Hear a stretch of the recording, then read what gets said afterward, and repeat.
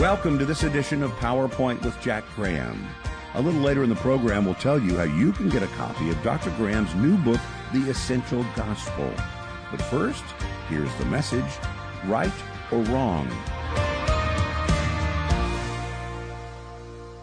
The 14th chapter of this book of Romans is very important because it has to do with decisions we make, discernments by which we live our lives.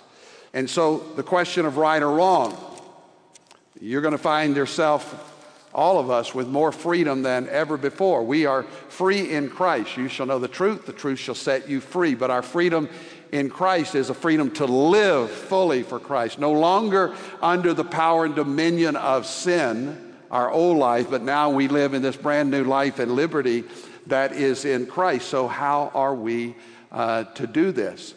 Let's begin reading at verse 13, chapter 14 of Romans. Therefore, let us not pass judgment on one another any longer, but rather decide never to put a stumbling block or hindrance in the way of a brother, or as implied, a sister, a Christian.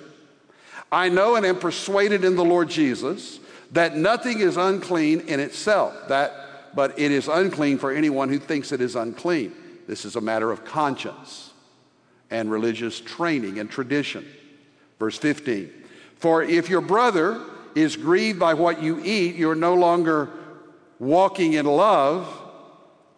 By what you eat, do not destroy the one for whom Christ died. And that word destroyed there is a vivid word. It means to crush your brother. Don't crush your brother by the things you choose to do in your life. For if a brother is grieved by what you do, you're no longer walking in love, but what you do not destroy the one for whom Christ died. So do not let, this is verse 16, what you regard as good to be spoken of as evil. Here's a key verse, verse 17.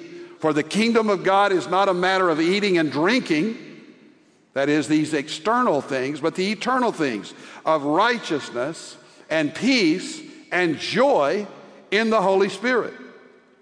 Whoever thus serves Christ how? In righteousness, peace, and joy in the Holy Spirit, is acceptable to God and approved by men. We serve for an audience of one, the Lord Jesus Christ, God Himself.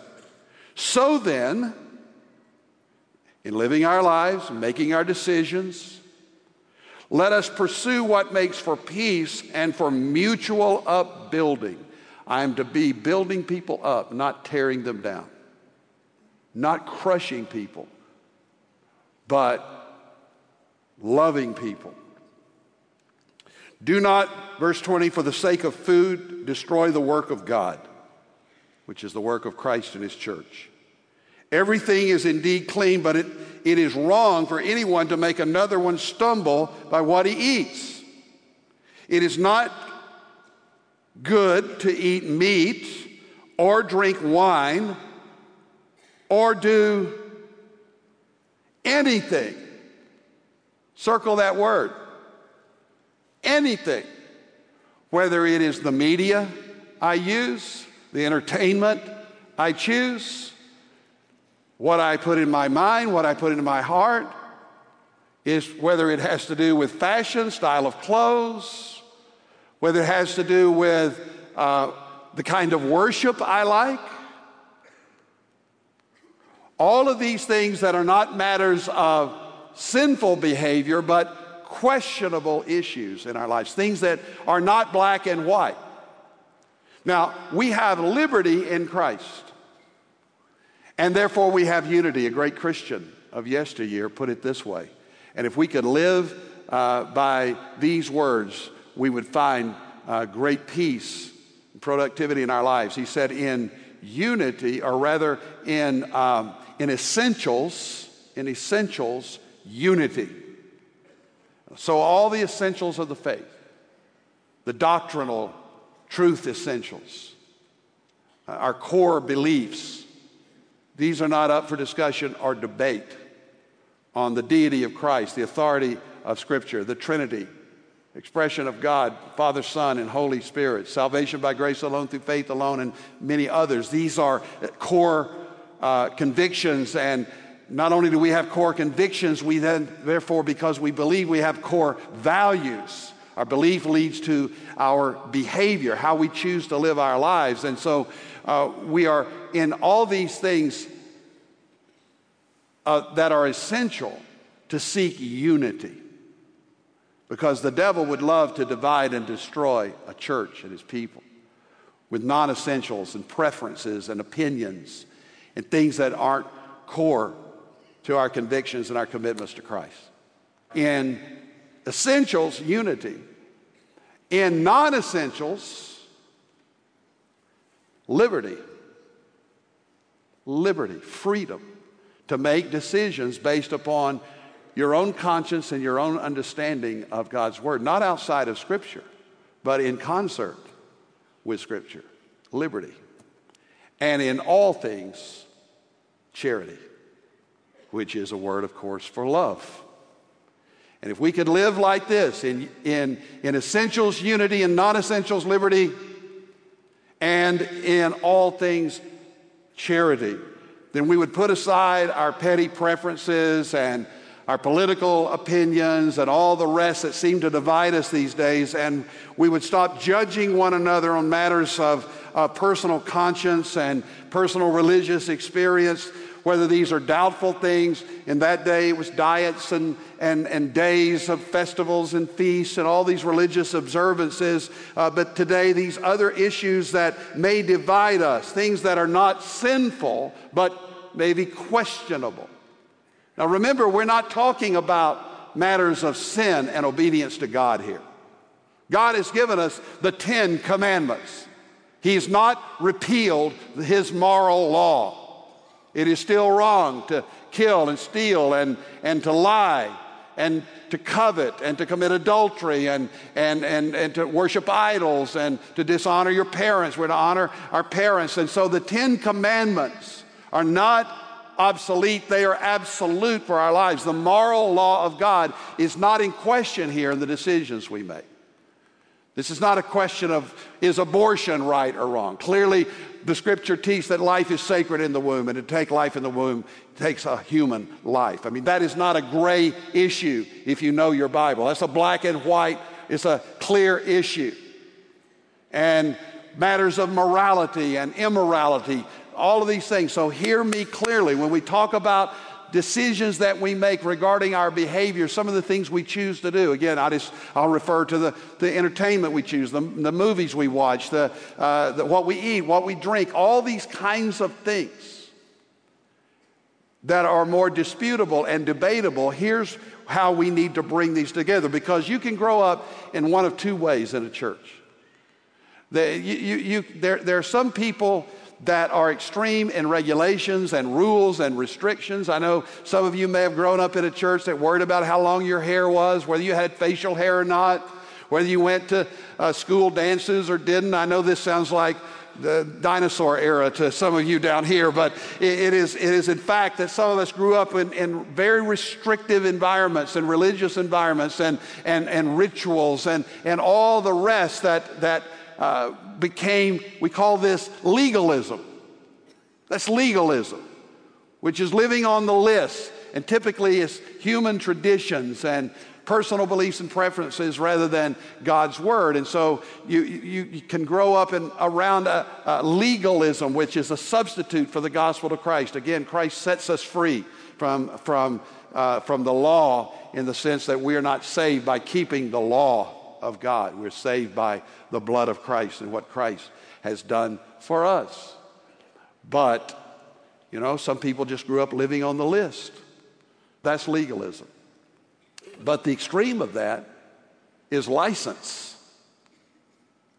And license is thinking that I can choose to do anything that I want to do because I am a Christian. I am in Christ.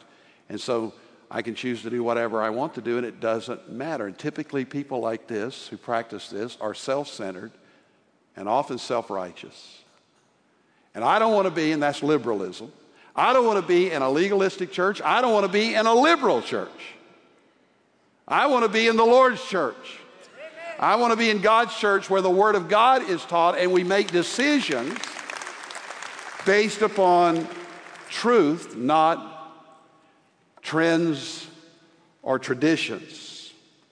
So, freedom in Christ is the willingness to lay down personal rights in behalf of others. The first principle that I'm giving you right now regarding whether it is right or is wrong is to live in this liberty that doesn't put each other down because of what you believe or judge one another on your personal preferences. But William Barclay, a Bible commentator, said a new age would come down to the church if we remembered that our rights are far less important than our obligations. Paul said in Romans 12:18, as much as is possible, live in peace with all men. So I am just saying in the first part of this message that we are to live in this liberty and make decisions based upon our liberty in Christ. You're listening to PowerPoint with Jack Graham, and today's message, right or wrong?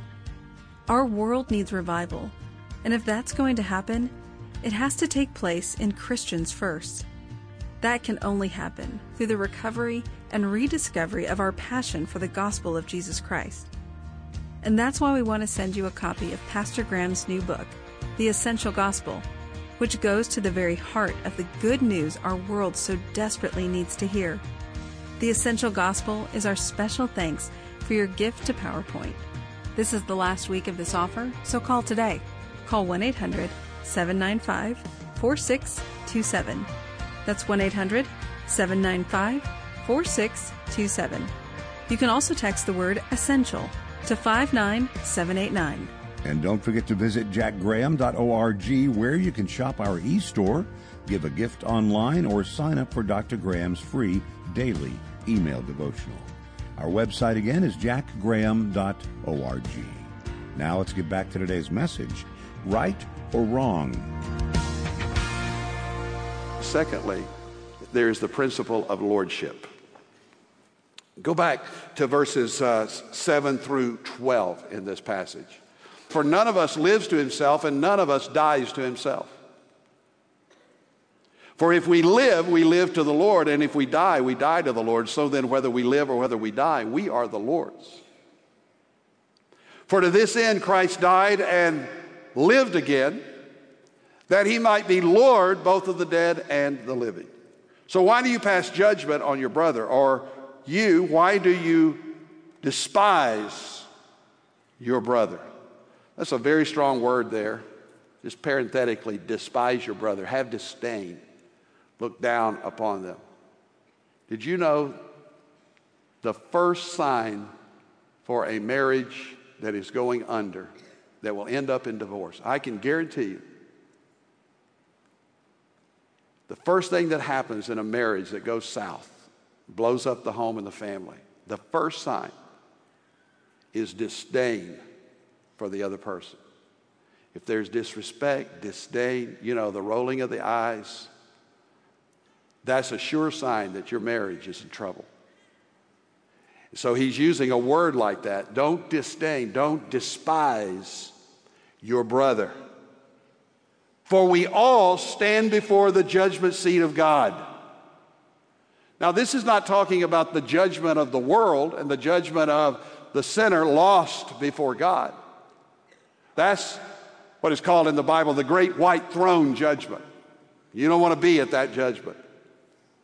But you will be at the judgment seat of Christ as a Christian, not to be judged for your sins. Your sins were judged at the cross. There's now in Christ no condemnation. So we're not judged at this judgment seat of Christ for or because of our sins, but rather this is a judgment of evaluation and rewards of service and sonship in Christ. Jesus said, I'm coming and my reward is with me. Paul referred to this same judgment in 1 Corinthians chapter 3 as building your life on the foundation of Christ, not with wood, hay, and rubble, but with gold, silver, and precious stone, that which lasts. And because when the heat gets turned up at this judgment, it's a illustrative thing of just turning on the heat on our lives and on our works, and everything that was not done for Christ will not last. And some are going to have nothing but the wasted embers and the burned embers of a wasted life to place in the hands, the nail-scarred hands of Jesus. Don't waste your life. Don't waste a second of it, because it matters now and it matters then. Jesus said some will suffer loss on that day. I can't imagine what that life or that loss will be in heaven, but it will be a loss, certainly a loss of reward. So we live our lives, as I said, for an audience of one, because one day we're going to stand before God and we will be judged not by someone else's behavior, not how someone else preferred to worship. You're going to be asked about your life. You're going to be giving a report on your life. So Paul is saying here, stay out of everybody else's business and take care of your own business, because we're all going to stand before this judgment seat of Christ. And therefore we ought to live under this lordship. Every dispute that we have regarding whether it's a dispute with one another on matters of questionable things, politics, that's another one. So if we could get everyone, all of us, under the authority of the lordship, submitted to the lordship of Christ, so many of these petty things and preferential things would disappear because of the lordship of Christ. What am I saying? I'm saying you have one person to please, so run your own race. Discipline and devote yourself to Christ. Make decisions that honor God in godliness and pursue Him. Like Paul said in 1 Timothy 6, but pursue righteousness and godliness and love and faith and steadfastness and kindness. Pursue these things. Seek the reward of Christ. Run in the victory that you have in Christ. And therefore, you don't worry so much about what everybody else is saying. Whether they mock you or criticize you, you do what God has called you to do, and do it well, and do it all the days of your life. Just live with your eyes on the Lord and your knees on the floor and your nose in the book. That's the lordship of Christ.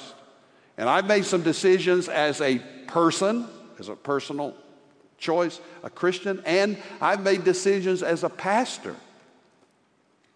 Things I choose to do and things I choose not to do, based on my accountability before God and before people.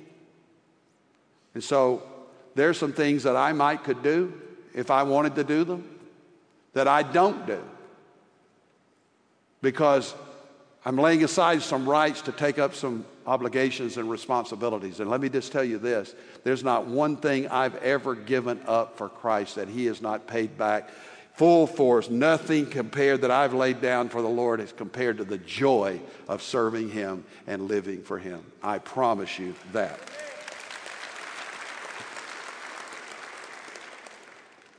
So again, what is the kingdom of God? It's not eating, it's not drinking, it's not all these external things, extraneous things, but rather it is righteousness and peace and joy in the Holy Spirit. And so that brings me to the final principle. If there's the principle of liberty and there's the principle of lordship, there's a principle above all of love. Look at verse 13 again. Therefore, let us not pass judgment on one another any longer, but rather decide never to put a stumbling block or a hindrance in the way of a brother. As I don't want to be an obstacle, a hindrance to someone else. And here, quick reference, he's talking about weaker brothers as compared to stronger brothers. I don't want to put an obstacle in the front of a weaker brother who could stumble or fail or fall because of my actions or my choices. He repeats this down in verse 19. He says, so then let us pursue what makes for peace and for mutual upbuilding. Is what I'm doing constructive and helpful and productive in building people up, or is it destructive? in tearing people down. Again, same subject, verse 21. It is good not to eat meat or drink wine or do anything that causes your brother to stumble. So as Christians, we make choices and decisions based on love. Our love for God and our love for people. You say, well, I have my rights, I have my liberties to do what I want to do. Love trumps liberty every single time. Every single time. And so I don't want something that I do in my life to cause someone else to stumble in their faith. So here's some questions you might ask yourself. Is this thing that I'm about to do, will it be habit forming? Paul said in 1 Corinthians 6, I will not be enslaved or controlled by anything. If anything is potentially addictive or controlling in my life, I want to stay away from it. I don't want to take a risk of letting something form my life. You know, they say regarding alcohol, first a man takes the drink and then the drink takes the man. And I've seen that many, many times, of course. So will it be habit forming? And you say, well, I don't know if it will or not. Check it out. Be wise. Will it build up or tear down? That's something else. In other words, is this thing that I'm doing, as I said just a moment ago, is it helping people in their walk? Because the Bible says, all things are lawful to me, but not everything is profitable. That's, again, 1 Corinthians 6:12. So is it constructive? Is it helpful? Is it profitable, what I am doing? The writer of Hebrews in Hebrews 12 talked about running this race of life. And he says, get rid of anything that would slow you down, that would entangle you. Because you wouldn't run a race wearing a football gear. You would get down to track gear to run the race because you want nothing hindering you. And so that's the idea here, that you want to get rid of anything in your life that will hold you back or tear you down or tear somebody else down. So is it expedient? And then I ask myself, will it lead to excess? Ephesians 5:18 says, don't be drunk with wine, which is excess, but be filled with the Holy Spirit. And then will it offend a weaker brother? Will it lift people up or tear people down? Will it harm my testimony? Will somebody look at my actions and think less of my Jesus because of me and something I'm doing? And then, am I certain? Here's kind of the bottom line. Am I certain? Am I clear that what I'm about to do is right? You do have a conscience. And if your conscience is informed by the Word of God, the Scriptures, if your conscience is enlightened by the Spirit of God, then your conscience can help in guiding you. And so if it's a doubtful thing, maybe it's a disputable thing, even among Christians, whether this thing is right or whether this thing is wrong, ask yourself, is this thing truly right for me to do? Look at verse 23. For whoever has doubts is condemned if he eats, because the eating is not from faith. For whatever does not proceed from faith is sin. So if I cannot do this in good conscience and in faith, if I cannot ask the blessing of God upon it, if I can't say, Lord, what would you do? I grew up with that question as a teenager. What would Jesus do? It's a good question. You say, well, I don't know. Read your Bible. You say, well, I can't do what Jesus did. You have His Spirit in you. Yes, you can. So sincerely ask yourself regarding any decision you're making, could Jesus go with me here? Would Jesus join me in this activity? Can I do this by faith? Can I really pray about it and then do it? These are simple questions, really, aren't they? But I remind you of these because it's so important that you make these decisions that honor God with your life. What a beautiful bride the church would be if we all lived by this in the love of Christ and loving one another. You're listening to PowerPoint with Jack Graham, and today's message, right or wrong? With so much bad news in the world today, For many, it's like the end of the age is just around the corner. So right now is the moment Christians must arise and show just how essential the gospel is to a lost and broken world. That's what prompted Pastor Graham to write a new book, The Essential Gospel, which goes to the very heart of the good news our world so desperately needs to hear. And we'd love to get a copy of this powerful new resource into your hands. The Essential Gospel is our thanks for your gift today to help boldly proclaim the truth of the gospel and the hope it brings to more people around the world. So call now to request your copy of The Essential Gospel when you give. This is the last week of this offer, so call today. Call 1-800-795-4627. That's 1-800-795-4627. You can also text the word ESSENTIAL to 59789. And don't forget to visit jackgraham.org, where you can shop our e-store, give a gift online, or sign up for Dr. Graham's free daily email devotional. Our website again is jackgraham.org. Pastor, what is your PowerPoint for today? None of us can just breeze through life and expect a great reward when we get to heaven.